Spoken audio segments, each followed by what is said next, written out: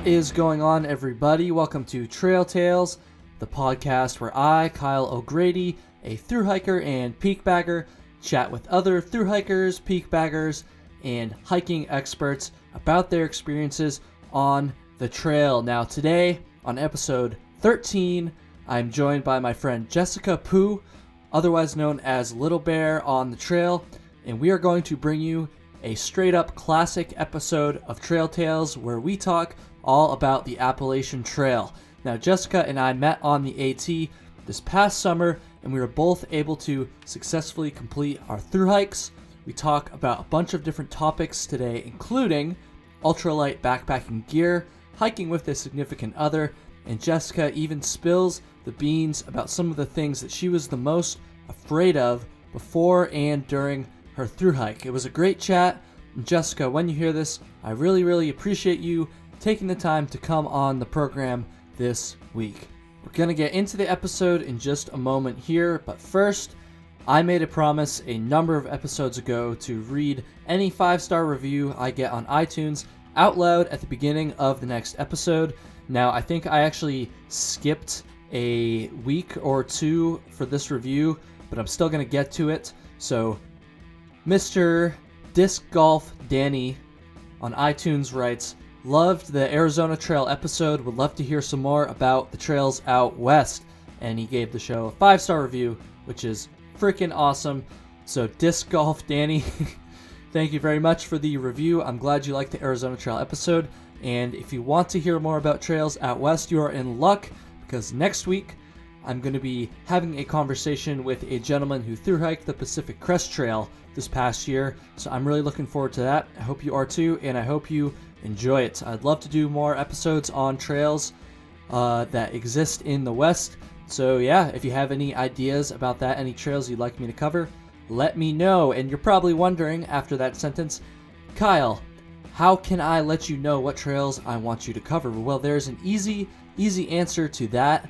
You can hit me up on social media. That's right, I am on Twitter and Instagram. I have a Facebook page for the show as well, but I don't use it. Honestly, I don't even use my Twitter that much either. So Instagram is probably your best bet, but hey, if you're into Twitter, then feel free to toss me a follow on there as well. At Trail Tales Pod, that is the handle for Instagram and Twitter. But let's say you don't trust those big social media companies and you don't really mess with Instagram and Twitter, you don't really know what those things are, or you just don't like those things. There's another way that you can still contact me and give me some suggestions or talk some shit or just say hi. You can contact me on email. That's right, my favorite form of electronic communication, trailtalespod@gmail.com. I've gotten a few emails over the past couple weeks. Feels good to finally get some feedback, and I want some more. So please send me an email. Tell me what you like about the show. Tell me what you don't like about the show.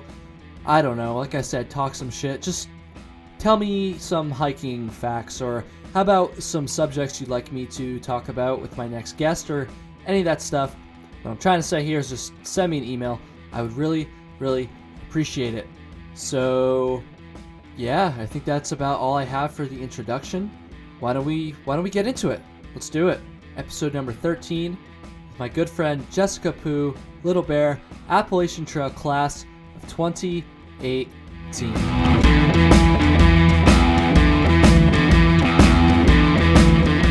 All right.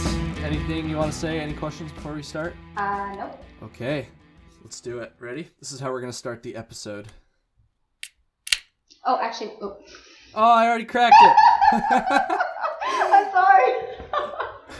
No more actuallys. We're going. This is Trail Tales, episode number 13. I'm here with Jessica Poo, otherwise known as Little Bear. Right now, it is dumping snow here in Vermont. I'm going to be snowed in for the next couple days, I think, because my car doesn't do very well in the snow. But Jessica is down in Florida, I believe, where I can almost guarantee you it is not snowing. Is that correct? Yeah, it's beautiful here. It's beautiful here. I'm kind of jealous.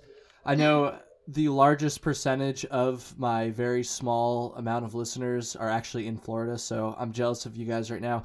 Anyways, welcome to Trail Tales. Jessica and I hiked on the Appalachian Trail together from, what was it? Gorham, New Hampshire. Yeah, I haven't even taken a sip of this beer yet, but I'm already starting to forget shit. Gorham, New Hampshire, all the way to Katahdin, kind of on and off together. And another fun fact about Jessica, she is Baker Bocorny, who I believe was our guest on episode number, 9 or 10. He was the Florida Trail guy, for those of you that listened to that episode. Anyways, Jessica is Baker's fiance, and she was nice enough to take some time out of her day today and on Thursday, which was 2 days back from now because we tried to record then, but we had some technical difficulties. Anyways, Jessica, thank you so much for taking the time to come on the show today. What's going on? Not much. I don't have to cook dinner tonight because I'm doing this, so that's nice. Ooh, excuse to not cook dinner. That sounds great. So, Jessica, to start off our conversation here, I kind of want to ask you the same thing that I ask all my guests, as I'm sure you are familiar, because I know you've just listened to every single episode and you're a huge fan, right? No. All but one.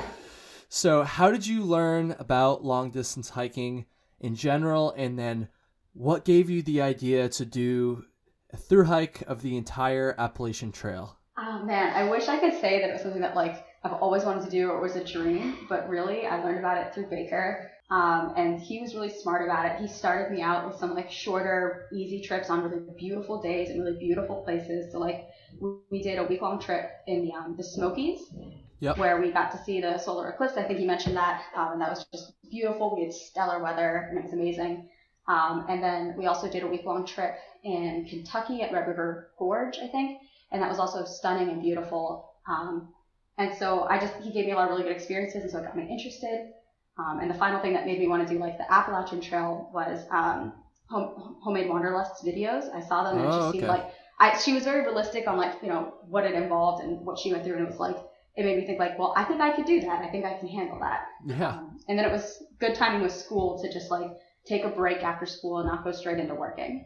Okay. So that's something that a lot of people have questions about often is like, how do you like find time to do, you know, a 4 or 5 month whatever through hike. So can you just talk a little bit about like what your life circumstances are? I know you just said you're in school, but can you kind of just like elaborate on that a little bit more and kind of talk about how you were able to fit in a through hike into, you know, your otherwise very busy life? Yeah, so it just, again, kind of like with what you did like right after school, it just was a good time to take a break. I was doing pharmacy school and I graduated. So after you graduate, you have to go through like a licensing process before you can start working. So I just decided to delay that licensing process and take off the summer in order to hike. We were able to do it mostly because Baker had already been working for a few years, so we had money saved up for the two of us because there was no way I was going to work enough to save up several thousand during school. So it was just good timing for both of us. Yep, no, that makes sense. Yeah, because like you said, that's kind of how I did it too. Right after school is done, I understand that for a lot of people that's not possible because they're just not like in school anymore. But I don't know. I think when I have some older people on the show, I say older, I just mean people that aren't like right out of college, early 20s, kind of like me. I think I'm going to try to work that question in a little bit more because I am kind of curious how other people, you know, that have different life circumstances than myself kind of find the time to do a through hike like that. And that is something that, you know, potential people that are considering doing a through hike or at least interested in doing a through hike ask about a lot. But yeah, absolutely. I feel like everyone was our age or retired.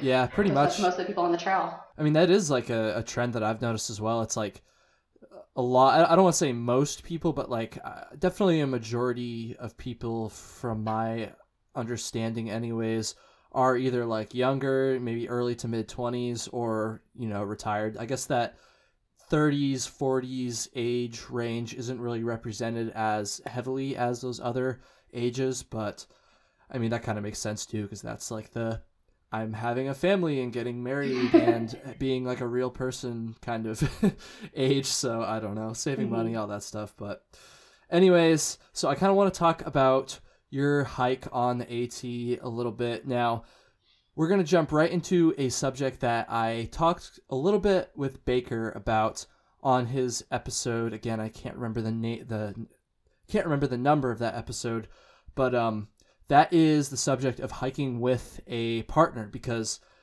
as people that heard that episode will remember, that's just the fact that you and Baker hiked the entire trail together is just something that kind of fascinates me, because I feel like a lot of couples just like couldn't do that, and that's kind of insulting of me to say, but I don't know, like I think everybody will agree, two significant others hiking over 2,000 miles together over the course of 4, 5, 6 months is something that's pretty incredible. So I kind of want to talk a little bit about that. So I guess the first question we're going to start out with here is just very general, but I think it's kind of the $1 million question when it comes to this subject. So what advice would you give to other couples that are looking to do a full long distance through hike? I think the most important thing is that communication is absolutely key. If you're not able to communicate with each other clearly and effectively in real life, you're not going to be able to do it on the trail when you're stressed out. So like that's, includes little things like, I need a break now, or I'm feeling frustrated because this, or little things like that. Like today I'd like to stay in town, and being able to communicate those effectively and compromise. And then the other thing I would say is it's really important to talk about before you leave what you're going to do if somebody has to quit, right? Like we talked about that before we left, of like, if one of us quits, does the other person keep hiking? Do we both have to stop? So things like that. And we actually did end up hiking. I hiked for a while without Baker in the Smokies, like he said, because he had his injury.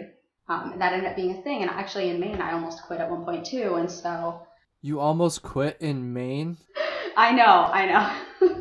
Jessica. I didn't. Because I remember, like, I feel like I kind of remember that time. And I feel like you might be kind of misrepresenting what it was when you said you almost quit. Like, I feel like you like were just frustrated, and like in that moment you kind of wanted to quit, but like don't tell me you like actually considered quitting, did you? I really did. Oh man. Okay, well I guess I'm wrong then, but jeez. Yeah, we can talk more about that later if you want, but like that, it was, I seriously contemplated it. I was very serious about potentially quitting. No, fuck that. We're gonna talk about it right now, because I will forget otherwise. Okay, this is not on my notes or whatever. We'll get back to the significant other hiking partner thing in a second, but just tell me what happened there. Like, I honestly, because like I just said, at the time, I remember you were frustrated, and that was I remember this section of trail that you were talking about. I believe it was the section from like around the Mahoosic Notch area in southern Maine, right? Yeah, it was southern Maine. Because that was a hard section, because I've talked about it on the show before. Like, that's probably, in my opinion, the most physically challenging part of the whole trail, that 10 miles either direction from Mahoosic Notch. But I don't know. Yeah, what happened there? I really am curious now. So it was mostly that I developed a lot of fear around that section. I was very like, in southern Maine, it's not just that this trail is challenging, but that there's a lot of really steep descents where there's these huge granite rock slabs and they go on forever, and there's no trees, there's no cracks in the rocks, and it's like there's nothing to grab onto, right? Like if you were to slip, you would just slide for like hundreds of feet. Oh yeah. Yeah, or there were some where it was like rock scrambles to get down when you were hand over hand climbing. And it got to a point where I wasn't enjoying the trail anymore, because every time we would climb, all I could think about was how scary the descent was going to be, because it wasn't just like it was hard or challenging. It was just that I was literally afraid that I was going to fall and hurt myself. And for me, it was like, at this point, is this worth it to keep putting myself at risk? Because like, Baker didn't have any trouble with these things, but like for me, like there were times when I had to, I would like have to turn around backwards and hang down from a rock and then let go and drop a few feet before I would even hit ground. And that was just like, I just got really tired of that. And they came to a peak at the top of Mahoosic Arm. We were climbing that, and I had fallen once on the way up there. And I had slid a few feet down the rock and had to like spread eagle to grab the rock and stop sliding down the mountain. And I remember I curled up after I stopped and just laid there for a minute, like, what am I doing? Why am I doing this? This is awful. And then for the rest of the climb up, all I could think about was like, oh my God, what is the other side going to be like? Yeah, which it's not bad at all. Mahoosic Arm actually coming down off the other side of Mahoosic Arm was not actually that bad at all. But I remember we got to the top, and it was like fairly early in the morning, and it should have been beautiful, right? Like it should have been amazing. There were wispy clouds rolling over the mountain. The valley was full of clouds. The sun was shining down on little mountain peak islands in the valley. And I remember Baker was like in awe, and he was like just amazed. And I stood there and like all I could think about was the descent. Yeah. And I was just like, why am I doing it at that point, right? Like I'm not enjoying it anymore. And I actually didn't tell him that at that time I was considering quitting for a couple of days, because I wanted to sit on it, right? One of the things we talked about was that nobody would quit on a bad day. Yeah. And I was like, all right, this is a bad day. I've fallen. I'm not enjoying myself. I'm going to give it until range late. And if I don't feel better about the trail then I'll quit. Wow. So you would really like put some thought into that. That's like I said before, I thought it was just kind of like you were pissed off and frustrated at that section of the trail, because that section of the trail is tough, like I just said earlier. But I didn't realize you were actually like full on like considering quitting. So yeah, wow. Yeah, I didn't enjoy any of the peaks in southern Maine. Like I remember the saddlebacks. Like Baker stopped at the top of every saddle, like or whatever horn, I think is what they were called. Yeah. And enjoyed the view. And I just trudged past him every time. Like I got to get over this mountain before nightfall. I got to get down before it's dark. I don't even care about this view. I just want to get off this mountain. And it was like, that was, why I was considering quitting. It was like nothing was beautiful anymore to me, even though Maine is objectively beautiful. You also got to keep in mind that like at this point we're in our last state. Like we've gone almost 2,000 miles at this point. So I feel like, I mean, I don't want to put words in your mouth, but I guess I'll ask, do you think just the fact that you were in the home stretch basically of your thru hike and you were kind of worn out because of that, like do you think that played a factor in your kind of mindset there as well? Yes and no. When we were hiking, Baker and I, we started late like you did, and we had timed ourselves, right? And we knew that up until the Moosilauke, we had to average 23 and a half miles a day. And we had like 4 zeros or something like that in order to get to Moosilauke by September 1st, which would then mean we had a month to get to Maine, right? And that was like our mantra, was like, we just got to get to Moosilauke on September 1st, and then we can slow down and we can start enjoying the trail. And then we got there, and 15 miles was really hard to do. Yeah. And so all of that had just been like the rug had been pulled out, like, no, the rest of the trail isn't easy. We're not going to get to, do the thing where we build campfires every night and like hang out every night. We're still going to hike from dawn to dusk every day, which is what I had been looking forward to not doing anymore. Mm-hmm. So that took an emotional toll. And then I also had an issue with, right around the whites, I started having issues with muscle wasting because I don't think I was getting enough protein. And so I think that's why I started falling so much. And that was part of what made me so scared, is how much I was falling. Yeah. Interesting. Okay. Yeah. That southern Maine, I'm sure people who are familiar with the AT are sick of hearing this, but yeah, southern Maine is definitely the hardest part of the trail. I mean, the whites are hard too, but I don't know, there's just something about it. That, in particular, I can't remember if I've said this before, but the section, in my opinion, the section from the Maine New Hampshire border, north to Grafton Notch, which is Maine State Road 26, I believe. It goes into Bethel, Maine. That section of the trail, I think it's got to be maybe less than 20 miles, maybe between like 15 or 20 miles or something like that. So not a long section, but that section in particular, I think, is physically the hardest section of the entire trail. And I remember when I went through, I thought I had it rough, but honestly, Mullet Mike, a guy who has been on the show before, and people might have heard me say that I hiked most of the AT with him. He was getting sick right around the time that we left Gorham, New Hampshire, and kind of got to the Maine border there. And not only that, but the day that we went through, that arguably hardest section of the whole trail, he broke he broke one of his trekking poles and lost the other one. Like, the worst part is we had just gotten out of the Mahoosuc Notch. Like, we had just gotten through the boulders. Like, he made it through that, and then right before we like stopped to take a lunch break or something, I didn't see it happen, but I kind of heard it because he was behind me. He like went down on one of his poles and it snapped, and then he like fell and he like threw the other one somehow, and he lost it. Like, he couldn't find it afterwards. So like just in That a sucks. split second, he lost both of his trekking poles. He's in the hardest section of the entire trail at this point, and he's also like sick. And he ended up That's going into brutal. town the next day because he had to rest up because he was not feeling well. So yeah. Yeah. Poor Mullet Mike. All right. On that note, Did we tell you we ended up night hiking the Notch? We didn't mean to, but we accidentally night hiked part of the Notch. Oh, fuck that. That sounds terrible. It was. Wow, Oh, I man. didn't expect to go on like a 15-minute Sorry. side tangent. Oh, no, don't be sorry. I was asking you about that, but, I try to keep this as unscripted as possible because, honestly, I don't think I'm smart enough to follow a script very well anyways. So, on that note, let's get back to talking about hiking with a partner a little bit.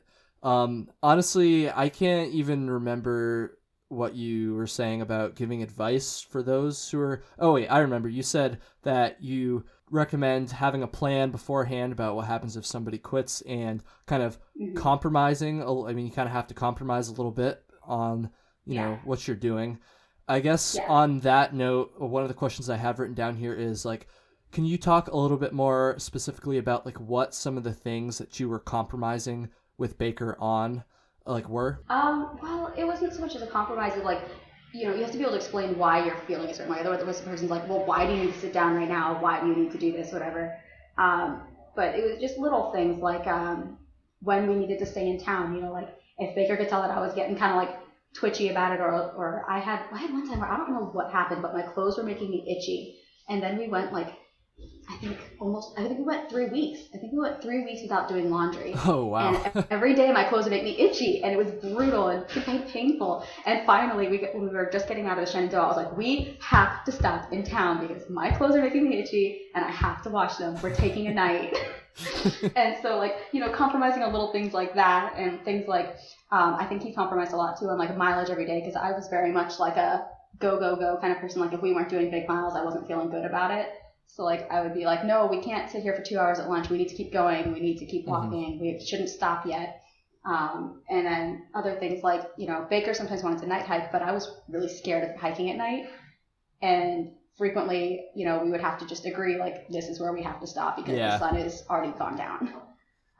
So mostly it was just when do we stop in town and when do we need to stop for breaks is what we had to compromise on. Right. No, that makes sense. And you guys would actually, from my understanding, hike together during the day, because a lot of people that are hiking with partners will plan out where they're going to meet at the end of the day, but then they won't actually hike together during the day. But you two were actually right beside, or not beside each other. I don't think the trail's wide enough for that. You guys were right in front of and behind each other when you were hiking, right? Yes. Which I guess kind of throws in even more sort of compromising, because now not only do you have to compromise on the town stops and how far you're going to go for the day, but you even have to kind of compromise on just things like you just said a minute ago, where are we going to stop for lunch and how long and all that stuff. So I guess that adds just a whole nother kind of layer in as well.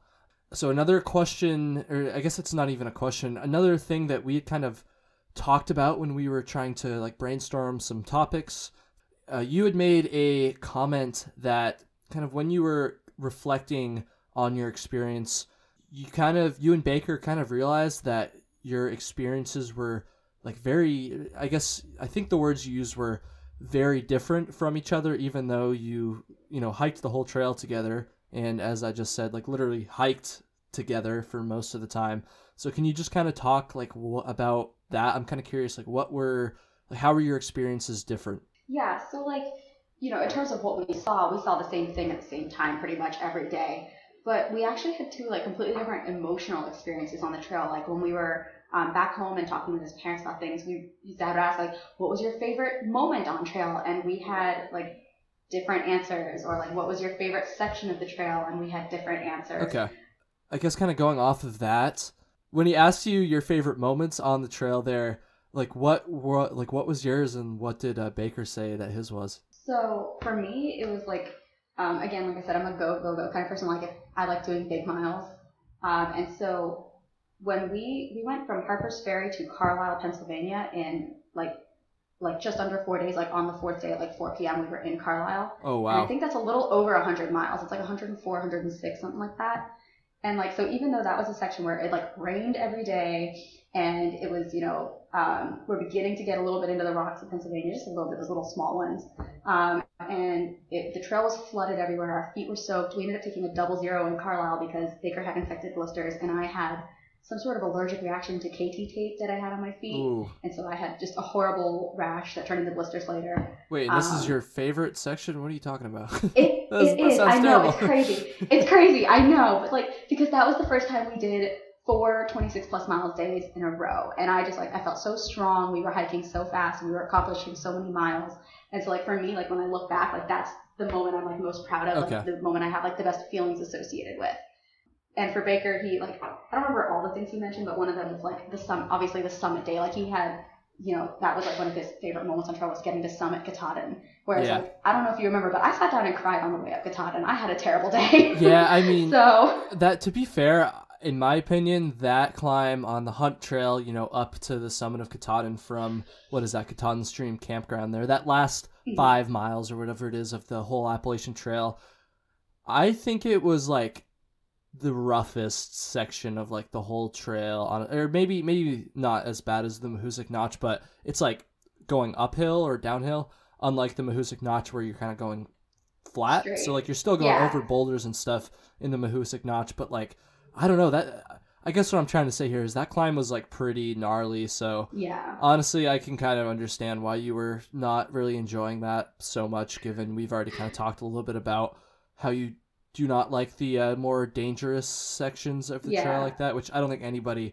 I mean, maybe there's some crazy fucking people out there that like that, but I'm not crazy about it either. Yeah, most people don't get as afraid of it as I was, like, right? And I was a little more afraid than was reasonable. Like, I got passed by 2 6-year-olds on Katahdin, so clearly I was more afraid than I needed to be, so. Yeah, I mean, no, it's, everybody reacts differently to that stuff, honestly. I know for me, I've done a lot of kind of sketchy sections of trail like that with, your full heavy pack, obviously like we were on our through hikes. And then I've also done, particularly in the Adirondacks, I've done a lot of sketchy sections of the trail like that with only a day pack. And honestly, just having a little bit less weight on your back, I think makes a huge difference as far as like how sketchy it is for some reason. I mean, I guess it makes sense. You're not gonna like have as much momentum going down, I guess. I don't fucking know. I'm not a physicist, but if you have like a frame pack, like mine was, I had the Osprey pack. It was a full frame pack, and I would keep it so it floated over my shoulders because any weight on my shoulders gives me a headache. And on climbs like that, it was an issue because if the pack started leaning one way, it would take me with it. Yeah. So like, the pack makes a huge difference. Because like I've done some pretty like sketchy hikes like that in the Adirondacks. Like I'm trying to think, Allen, which is a 4,000 foot peak in the Adirondacks, was like pretty gnarly if I recall. There's a couple other ones like Cliff and Redfield maybe. I can't remember, Cliff sounds like it would be. Yeah, I know, right? The name Cliff, and like I didn't have a full full backpacking pack on. I just had my day pack, and I don't remember being as sketched out about those, even though they are just about as sketchy, objectively speaking, as sections of the trail like in the Whites in Maine. I don't know. I guess since we're talking about, being afraid of sections of the trail or being afraid of like things you encounter, that's, fear is kind of another subject that we had considered talking about when we were kind of planning things out for this episode. And it's not something that I've really talked about on any other episode. So I think it'll be cool to cover. So you had mentioned that before you'd set out on your through hike, that there was kind of some fears that you had that were building up that you thought you would need to overcome. Can you just kind of talk about what some of those pre-hike fears, I guess, were, and kind of how you like overcame them once you actually, got comfortable on the trail? Yeah. So I didn't have any like the typical fears. Like I wasn't afraid of bears. I wasn't afraid of crazy people, or I wasn't afraid of like the hitchhiking or running out of food or not having water. I had some like really ridiculous fears actually. I have a phobia of bees and wasps and hornets and things like that. Like a straight up phobia. Like I almost threw myself off a cliff at one point on the trail trying to get away from one. Are there a lot of like bees and stuff in Florida? No, actually, not compared to the trail. Oh, okay. I don't have to see bees very often in Florida. They are around. But I don't know if you remember North Carolina was like filled with bees. There were bees everywhere you went, especially at shelters. I honestly didn't really see that many. I got stung. What? How many times did you get stung? I should probably ask you that. I should preface this by saying I have been stung before the trail. I've been stung once ever in my entire life because I'm really good at running away from bees. But I actually got a really bad sting. So in Virginia, we got picked up by my parents on July 6th to go to just see them for a little bit. And the day we got picked up, which was a 20-point-something mile day, I got stung by what we later believe was a bald-faced hornet. I don't know what that is, but it sounds They're painful. especially nasty. They're especially nasty. Yikes. Yeah, and it was so painful. Like I felt like someone had punched me in my calf, which is where I got stung. Jeez. And I remember we looked for a snake at first because it really felt something had struck me. Oh, wow. But there weren't any like puncture marks. And the way it was like presenting looked a lot like when I had gotten stung by a bee before. But I actually still have a scar from it. Like I have a little scar from where it stung me, and it discolored my like almost my entire calf for like two almost 3 weeks before that healed. And that was gnarly. Painful. Yeah. And so I actually, from that moment on, I was like half joking, but I kind of wasn't, that like if I ever got stung again, I was going to quit. And luckily I didn't get stung again. But you must remember, there were like those hornet nests, those little paper gray ones, and they would be like on the ground like 2 feet away from the trail sometimes, like especially in Pennsylvania. You guys were like a couple days ahead of me for most of that section, so maybe you guys just like scared them out.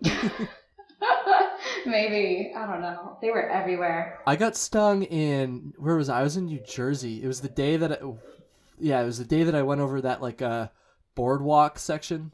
Yes. Oh my God. Yes. So we have Gut Hook, right? And I used to like go through Gut Hook every night, and people would comment where there were bee nests in the trail. And that huge long boardwalk, I think it was maybe in Massachusetts, right before or after New Jersey. I don't remember, but there was one where someone had commented, like, there's a bee's nest under the boardwalk. If you go over it real fast, they don't sting you, but if you stand on it, you'll get stung. So then maybe that's where you got stung. It wasn't actually on the boardwalk. It was just like right after that. I just remember because that was one of my worst days. I think I was like kind of getting sick or something, and I didn't sleep well, and I didn't drink coffee in the morning, which was stupid. I just felt like shit. It was just one of those like really hot, humid days, and of course on my already worst day on the trails when I got stung in the ear, mind you, which did not feel good at all. Mm-mm, yeah, not a big fan of that. So kind of transitioning back away from, well, actually, no, we're not transitioning away from bees, but we're going to transition back into fears. So we kind of got sidetracked there talking about the bees. So just kind of going back to like the whole fears thing, like, can you just talk a little bit more about like that particular fear of bees and or some of the other fears you had before you set out on your thru hike and kind of how you overcame them? Yeah, so I had the fear with the bees of just like, I knew that I had this phobia, and there were going to be bees out there. That it would be crazy to think that I wouldn't run across some. But I also had another really irrational fear, and I'm aware these are irrational, crazy things to be afraid of. But I don't have a fear of ants, but I have an issue with ants when they're swarming, like when there's a lot of them. And I had this weird fear, like I was terrified that we were going to do something stupid, like set up our tent on top of an anthill and wake up with our tent covered in ants. It's totally dumb. It's so dumb, right? Like, and so those were my two big fears. And I looked at them, and I looked at those fears, and I said, you know what? Even if both of these fears happen to us on trail, we're not going to die. So this is not a reason to not do this. And like, that's kind of what I wanted to talk about. It was like, if you have fears before you're going to go on a thru hike or do anything, like try to take a look at them, step back and look at it rationally and decide, like, even if these fears happen, like what would be the worst that could happen? You know, like if they're not going to kill you, it's probably time to face them, right? So I was like, I'm not going to let these things hold me back from doing this. And they did both happen. I got stung by that hornet in Virginia. And there were those nests everywhere in July and August. And like, I don't know if you remember, like, they were literally everywhere. Like, there was a bridge in Virginia that had a yellow jacket nest literally on this like swinging tension bridge. Oh no, I don't remember that. No, oh my God. It was one of those things, like, if no one had gone over the bridge before you and you were the first person to go over, you would get past the nest before they'd be riled up. Yeah. So like, that was how I got past. It was like, you know what, I was like, I did what I call suiting up. So I like put on my wind pants and I put on my rain jacket and I put on every layer I had so hopefully I wouldn't get stung. And I ran across the bridge and I get across and I don't hear any buzzing and I'm like, oh man, it's fine. Baker was right. There were no bees. And he comes across and he's like, yo, there were totally bees on that bridge. You were right. And I was like, ah! How did you know there were bees on the bridge before you went across it? Gut hook. Oh, Gut okay, hook. okay. It was during the time when I was checking Gut hook for bee nest alerts. That's so funny. Gut hook is so thorough on the AT. It's like literally It's you amazing. can find out if there's like fucking bees under a bridge you haven't even gone to yet. Like I love that. Gut hook rules. Love Gut hook. Yeah. So it's like, oh, you didn't even use Gut hook. Yeah, I know, right? That's But yeah. And then we also did set up our tent, not quite on an anthill, but like right next to one. And I started like later in the summer doing like water baths where I would, if we were at a dry camp or if we were to camp with water, I would like take water in my bottle and like go to an area and bathe off with it. And I stood on an anthill to do that at one point in Pennsylvania. That was great.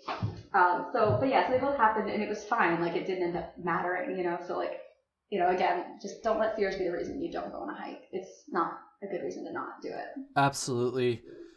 All right, let's see here. Should we talk about gear, Jessica? Sure.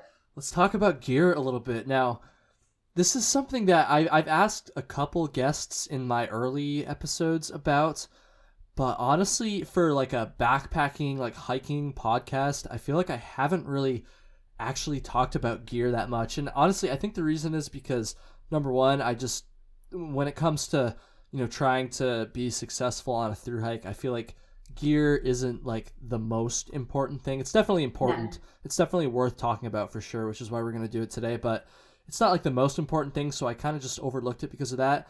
And second of all, I went through my gear phase like years ago. Like I'm telling you, when I first started to like learn about backpacking, as I feel like is pretty normal, I got way into gear. I was spending hours watching gear reviews and, going to all the websites. I would go into EMS or not REI because we don't have them here, but, I'd go into Outfitters and just like totally nerd out about all the sporks and stoves and all that stupid shit. No, but, totally. So I don't know what I'm trying to say here is like I'm just not as fascinated and I don't nerd out about gear quite as much as I used to. So I think that's kind of why I overlooked it. But like I said, it is something that is important to talk about. And now that it is January, almost late January, I'm sure that there's a lot of people kind of listening to this podcast and taking in through hiking, backpacking related content in general. And I'm sure they have a lot of questions about gear and want to hear people nerd out about gear. So why don't we do that for a little bit, Jessica?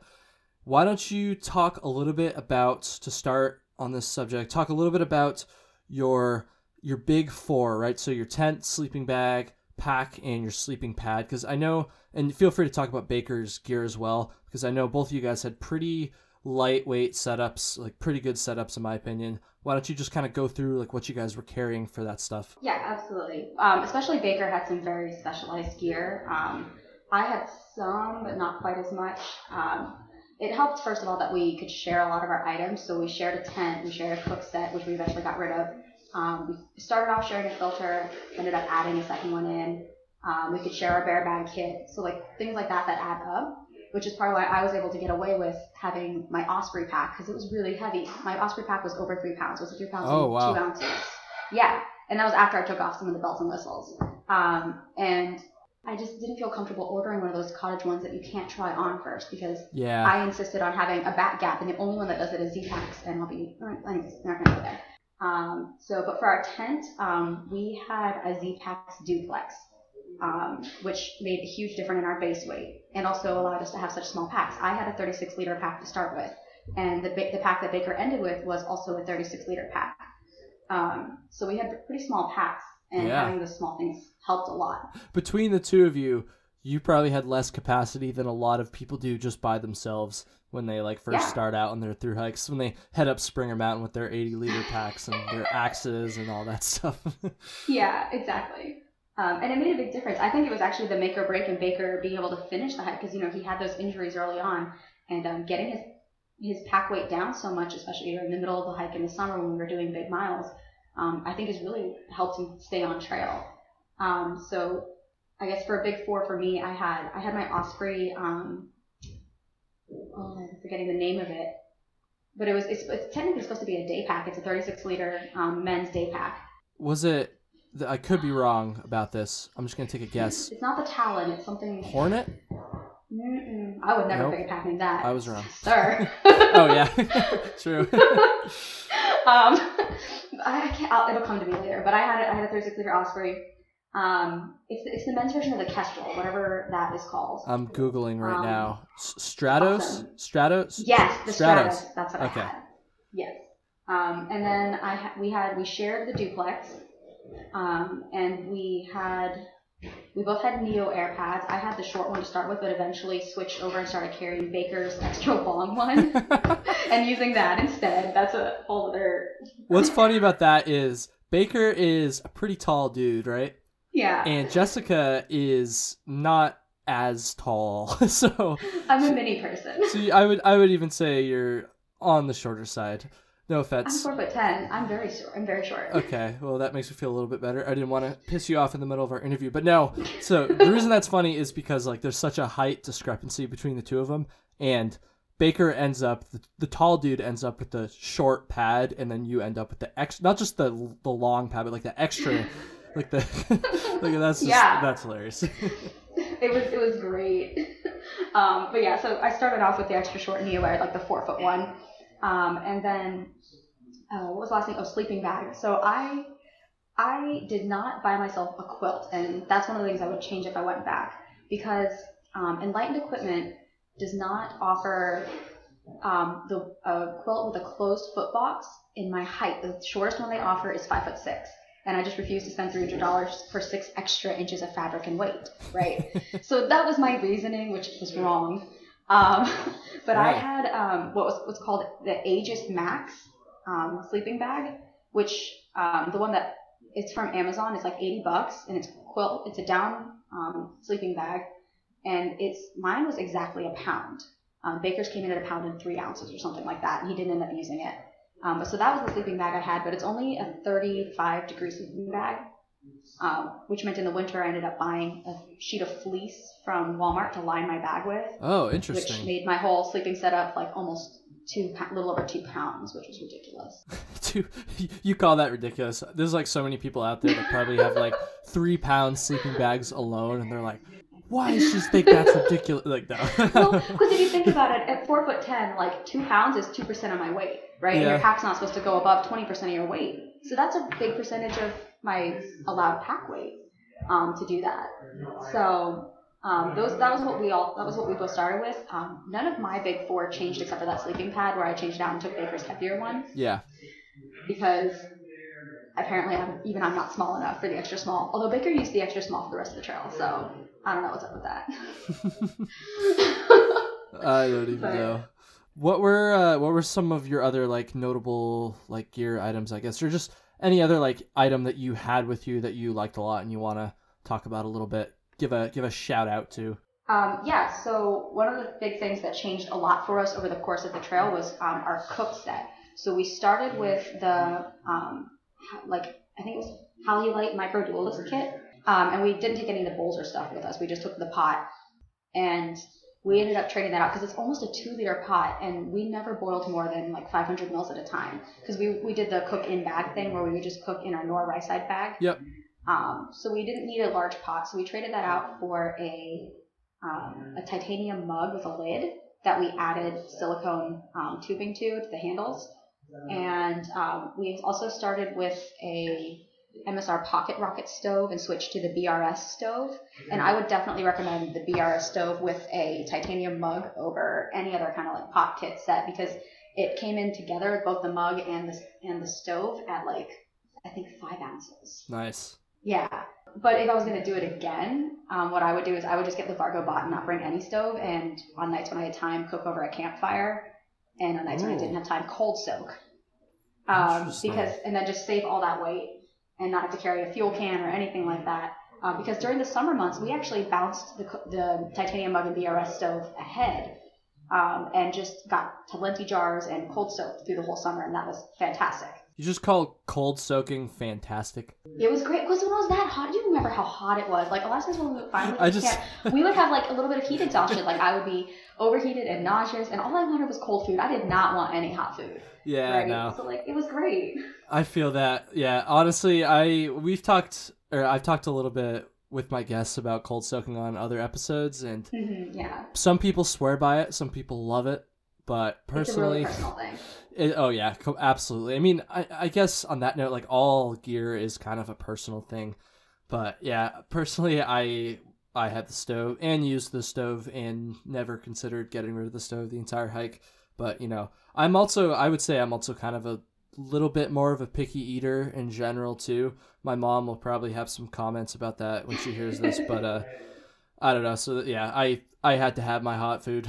I had to have my hot coffee in the morning. I don't know, but we never bother cooking in the morning. If you can like get away with doing the cold soak thing, then I mean, go for it. You will save, at least half pound to a pound, depending on what you would have brought for a pot and stove and stuff. So I don't know. The big thing is the fuel can. That's where you're saving the weight. That's true. Yeah, because cold soaking doesn't actually really save you that much weight, right? Because a Talenti jar is like 3 or 4 ounces, and then you're gonna carry it for an hour in your pack full of water.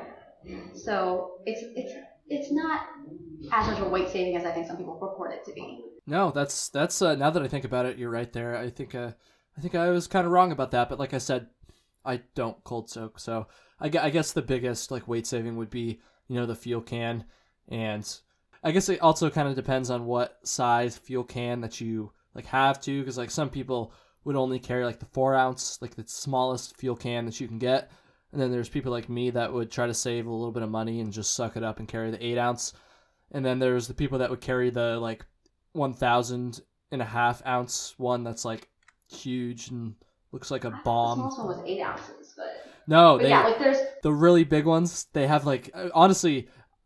The only person I saw that actually had one of those was Flossie, so and he got it for free too. Like Flossie, I'm not making fun of you. Yeah. This like you found it in a hiker box or someone gave it to him or something. So that's why he had it. And to be fair, it lasted him like 500 miles or something ridiculous like that. That's impressive. I don't know. Yeah. I'm gonna not nerd out about fuel canisters too much here. but yeah. Go ahead. I was gonna say in terms of like gear, I think Baker had the more specialized gear. He started the trail with a ULA Ohm pack, which is already like a cottage company, and he ended up switching to a completely frameless pack to the Gossamer Gear Kumo partway through, and he ended up like swapping out a few things. Like we both got rid of our rain jackets for most of the trail, and switched to ponchos that we got at Dollar General. Nice. Shout out to Dollar General. Love that place. Heck yeah. Except I tore mine and then had to replace it at a Family Dollar and couldn't find a good poncho. And I had a terrible poncho for the rest of the trail. Dollar General is better than Family Dollar. I will stand by that statement. I'll take that to the grave. Dollar General sponsor Trail Tales. We also swapped out our bear bag system for a Z-Packs bear bag kit, and that was awesome. It saved us a ton of weight, and that slip line is clutch. Although, for however long you end up using your bear bag system for. We'll just put it that way. Yeah. Honestly, I don't know if I've ever actually talked about like my gear on the show, which is ridiculous. You have specialized gear too. Because like I had a pretty lightweight. I think my base weight during the summer before I added a couple extra layers, it was probably around 13 pounds, which could be lighter, but I would consider that ultralight. If you don't think that's ultralight, you can fucking fight me, because fuck you, but we're gonna have to fight. You don't consider that ultralight? All right, Jessica, no! We're fighting. I hope Baker doesn't hear this. Well, because like it's definitely light. Like I'll give you that. It's very, very light, especially because you had a hammock system. Like I don't think you really can get below 10 pounds with a hammock system. I mean, yeah, I don't know, maybe. We're getting way too technical here, though. I mean, that's see, this is why I try not to talk about gear. No, just kidding. But I would consider my kit ultralight. And so anyways, I had a ULA CDT backpack, which is a frameless backpack, and I've had this pack. I bought it in 2014. I think I was 17 years old in 2014. 18 years old. Maybe I was 18. Yeah, I was 18 years old. Anyways, I hadn't even started college yet. I bought this backpack, and I've used it on every single overnight hike that I've gone on since then. Like I used it, first of all, obviously throughout the entire AT, and then on tons and tons of other hikes throughout Vermont and the White Mountains and the Adirondacks, while I was in college. And honestly, I feel like I could probably take that pack on another through hike right now. And the reason I'm saying this is because if anybody's ever looking for like a ultralight pack, I'm not even necessarily recommending the CDT because getting a frameless pack kind of is a steeper learning curve. But just look into ULA packs. Like I'm not sponsored by ULA. I'm not sponsored by anybody because no one listens to this podcast, but I love that shit. ULA rules. I'm trying to think what else. Oh yeah, another one of my favorite pieces of gear, my trekking poles. Again, 2014, before I'd even been on a college campus as a student. I don't know. When I was real young, I'm still pretty young, but I bought these Lecky Corklite trekking poles. And again, I've used them on not only every overnight hike I've gone on since then, but every single hike, whether it's 3 miles or whether it's, a week long or whatever. I've used them so much, and they lasted all those hikes throughout the years, and then the entire AT through hike as well. So shout out to Lecky, who I'm also not sponsored by. If they want to sponsor me, that would be sick, but I don't think that's going to happen. So yeah, definitely recommend those two brands.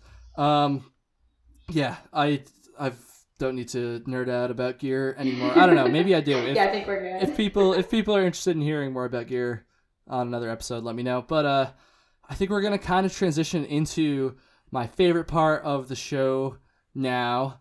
I think other people like this part. No one's ever actually told me that, but I mean, the show's called Trail Tales. Come on, like you got to get some stories in there.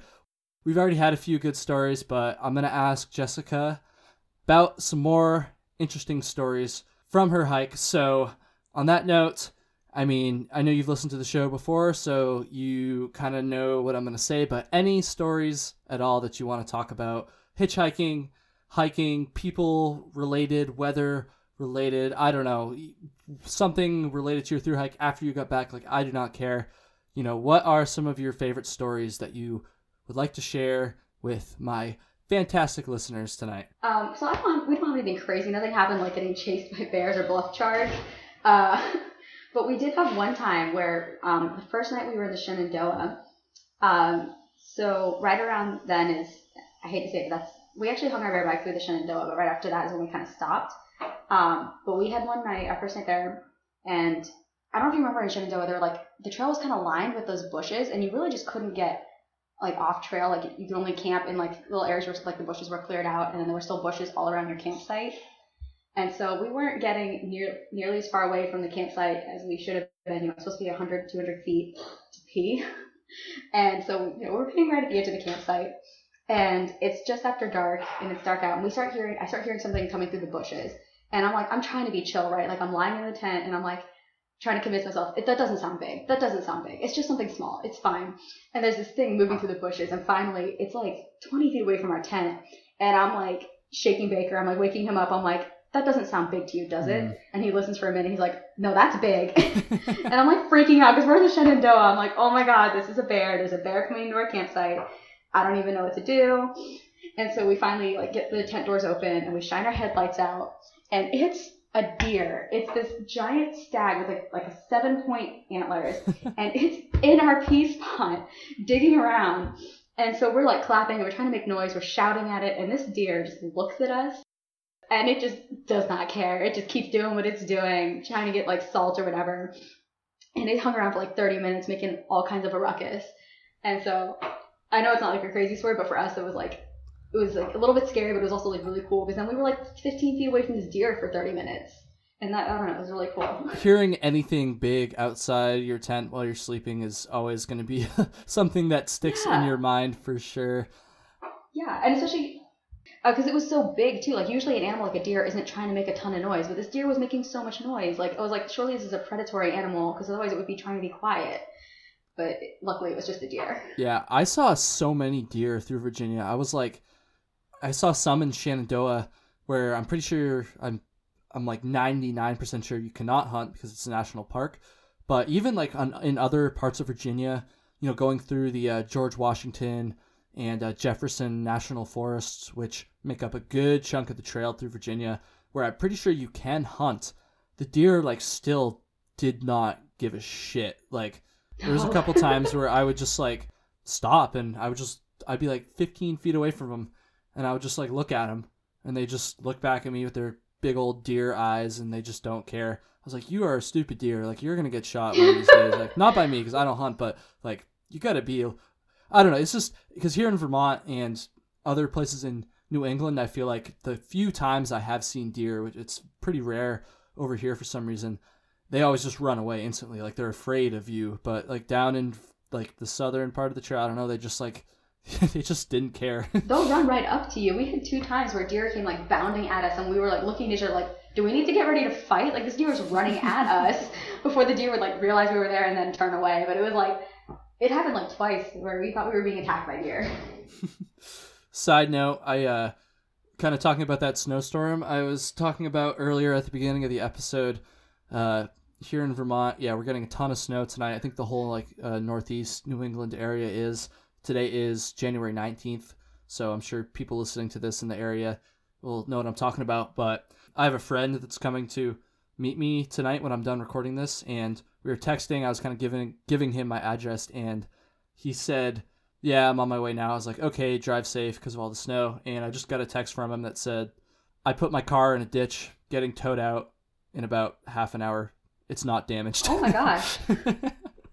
Which has nothing to do with this episode, so I'm going to move on from that. But yeah, pour one out for my friend Dan and his truck, which is not damaged, I guess. So only pour one out for Dan.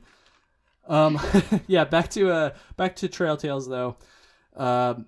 Crazy fearless deer aside, Jessica, are there any other stories you want to share?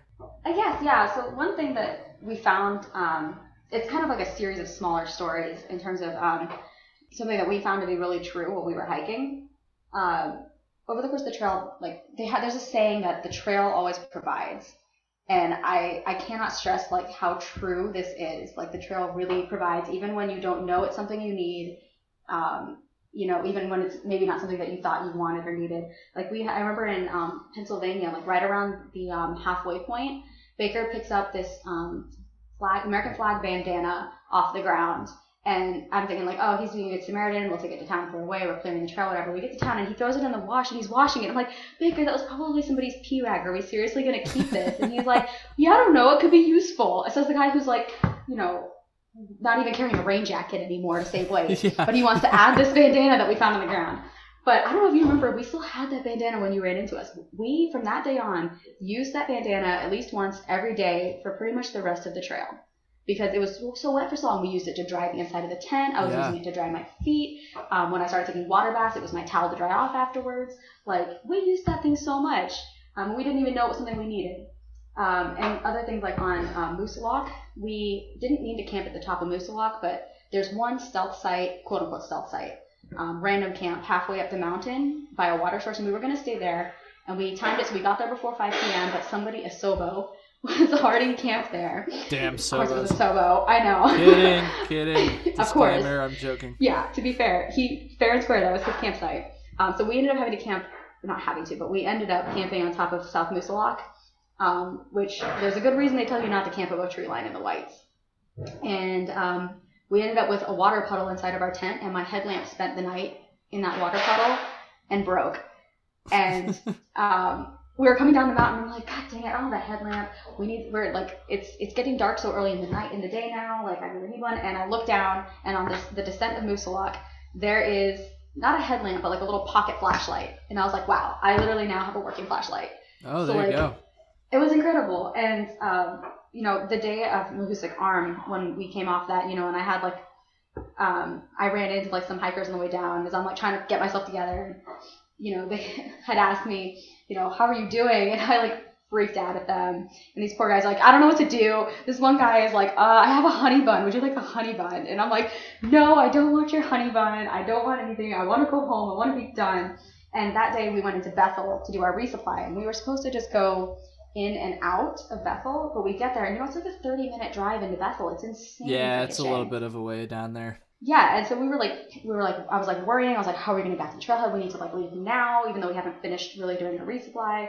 And this lady at the grocery store comes by and she looks at us and says, "Are you guys through hikers?" And we're like, "Yeah." And she's like, "I have a bed and breakfast and no one is staying with me tonight. Why don't you guys stay with me and tomorrow morning I'll drive you to the trail?" Oh, no way. And it was just like, and I wanted to say no and be like, "No, we really need to go back tonight." But Baker's like, "No, how can you not say yes? She's being so generous and amazing. Of course we're going to say yes." So that ended up being exactly like, I think that was a big reason why I ended up staying on trail, was getting to have that rest day and like kind of replenish my reserves before tackling the next section into Rangeley, which was going to decide whether or not I stayed on trail.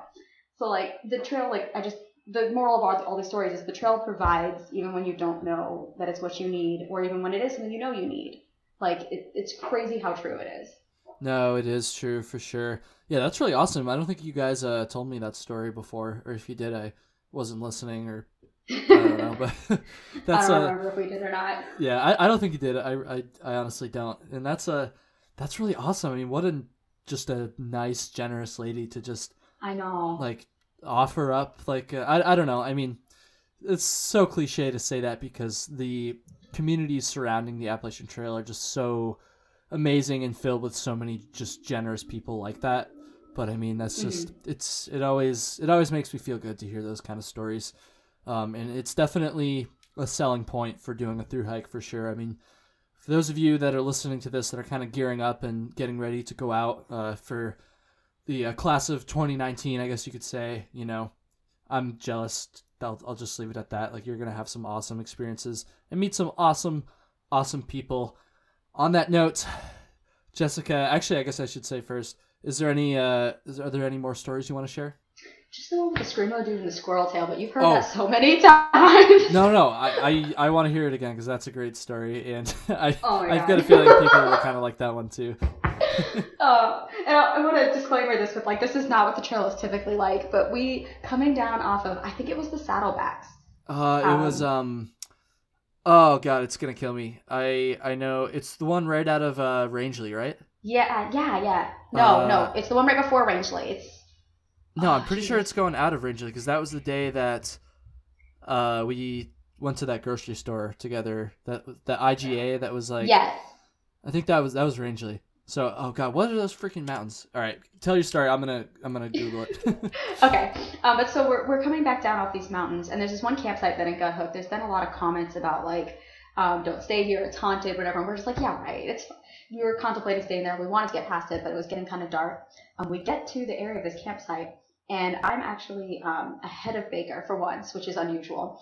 And I get there, and there's this dude on the side of the trail who's literally just screaming, like I can't even describe it. It was like dual tonal, like he was literally like, it was the strangest screaming I've ever heard. And he makes eye contact with me, and I look at him and I'm like smile and nod. I'm like, hi, you know, trying to be friendly even though he's being weird AF. And he has this crazy look in his eyes and just keeps screaming. And as he looks at me, and I'm like, oh my god, what is this? So I like booked it past there. I'm like, we're not getting water. Like, I'm out of water, but we're not getting water. It's getting dark, but we're not camping. And I get about like not even 50 feet past him down the trail, and there's this dismembered squirrel tail on the ground. Ooh. And I look at it, and I'm looking at it thinking I can still hear his screaming in the back. And I'm just like, what is going on? So I get a little bit further, and I pause, and I'm waiting for Baker. I'm like, I'm not moving. I want him to be here. And he gets there, and I'm like, did you hear him? And he's like, yes. And I'm like, did you see the squirrel tail? And he's like, no. So he went back to see if he could see it. I was like, did I imagine this? And he's like, oh my god, there's really a squirrel tail there. He's got a picture of it. The picture of the tail is on his Instagram. And so we're like sitting there, we're just like, what is going on with this dude? Like, this campsite is actually like creepy. And so we ended up making it to where you guys were camped that night, where we had like a million people piled up on top of each other at that shelter. I don't remember what it was, but that was so crazy. Yeah. By the way, you were right. It was Saddleback going out of Rangeley. So sorry I doubted you. But I recall you guys saying it was like a metal like music kind of scream. He wasn't just like yelling. Like he was like doing like a lower like coming from his diaphragm. Like the grunt screaming and then like high pitched screaming and like alternating. But it was like when he would do like the high pitched screaming, it was literally like it sounded like two tones. Like, I don't know. It's how he was doing that. It was so creepy. Shit. Oh, I mean, I listened to some of that kind of music, so I kind of wish I'd heard it. Maybe I could have like recruited him, and we could have started like an AT like metal band or something. I don't know. Oh my god. I mean, It was good. It was actually pretty good singing, but it was just like so creepy that he wouldn't even pause to like acknowledge my hello. And maybe he was on something, I don't know, but he was probably like just so embarrassed that he was just like, I'm just gonna own it. Like I'm just gonna show this girl that I belong in the band Whitechapel. Yeah, it was. I mean, I'm sure he was like totally normal. It was just like an awkward time to have run into it, but it was just like, man, it was weird. Yeah, that is pretty bizarre. I kind of wish I had been there for that because that sounds hilarious. Yeah, he must have been there when you guys passed because you were only like a few hours ahead of us. I remember I passed like the group he was with, but I don't. He was with a group? Oh, he was because alone. Wasn't he like on that in that like I don't even know what they were, like some sort of like trail maintenance group, right? I think so. He had like a shirt on that had their like yeah. I can't remember which organization it was, but yeah. I don't either, but yeah, that's hilarious.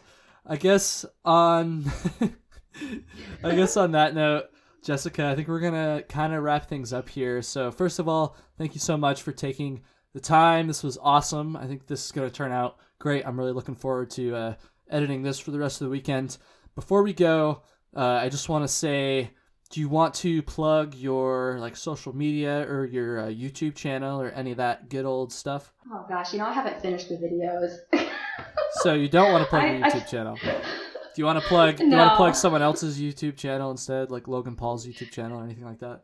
Homemade Wanderlust. Yeah, I think hers are great. She does a great job. I'm assuming most people have probably heard or seen her channel that are listening to this, but yeah, I actually just watched a couple of her videos for the first time like 2 days ago. But I mean, I was familiar with her before because like she's one of the most prominent like hiking YouTubers, blah blah blah. But yeah, good stuff. Shout out to Homemade Wanderlust, I guess. What about your Instagram? Yeah, my handle is I actually don't know my handle, but I would say you can find me through Bakers, and Bakers is more interesting anyways. Yeah, just link it. I don't know. I don't remember my handle. I'll link Jessica's Instagram handle in the show notes for this. Go toss her a follow and do all that good stuff. So yeah, the last question, the final question for the show today, Jessica. What does the future hold for you as far as through hikes and just hiking in general are concerned? I think I heard you mention in another video you were considering PCT 2020, but can I throw at you CDT 2020, PCT 2021? Ooh, I was considering the PCT. I have not put a definite year on it, although somebody did say 2020, so I think that's probably where you got that from. But CDT 2020, that's pretty insane. I feel like most people do the PCT first, but that's crazy. I really hope. I guess I shouldn't assume. Is Baker gonna go as well? He better. He better. So I'm going either way. He better come with me. I like that. Good attitude. I've got a feeling that dude will definitely go because he lives for the trail, having done the Florida Trail, the AT, and then half of the Arizona Trail all in 2018. That's nuts. But we talk a lot about that on his episode. So no, that's awesome. I really hope you guys do it. And if and when you do, I'm really looking forward to seeing the pictures and hearing the updates and all that stuff. And when you do, when you finish successfully, which I know you guys will, Trail Tales will totally still be a thing in 2020. So when that happens, I would love to have you guys back on the show to talk about the CDT because I have not really done that much research on that trail. So yeah, that would be super cool. Sounds good. Yeah. All right. On that note, I think we're going to wrap it up. Jessica, is there anything else at all that you want to say before we kind of hit pause on the recording here? Nope, I'm good. Okay. Thanks She's for good. having me. I'm good too then. Let's wrap it up. Thank you guys so much for listening, whoever you are, wherever you are. Episode number 13 of Trail Tales. Have a safe rest of your drive or your lawn mowing. I guess it's winter, so you're probably not mowing your lawn. I don't know. Do people in Florida have to mow their lawn this time of year? Baker just mowed the lawn today. Okay, well, I stand corrected. Enjoy the rest of your lawn mowing. You're driving, you're folding laundry. Someone told me that's when they listen to the show, so I don't know. When do you listen to any podcasts, Jessica? When do you listen to podcasts? Yours is actually the only podcast I listen to. Oh, wow. And I usually listen to it when I drive. Well, don't listen to any other ones then because you'll probably never listen to mine after that. But yeah, thank you so much for listening, everybody. Enjoy the rest of your day and your life. And signing off now. Peace.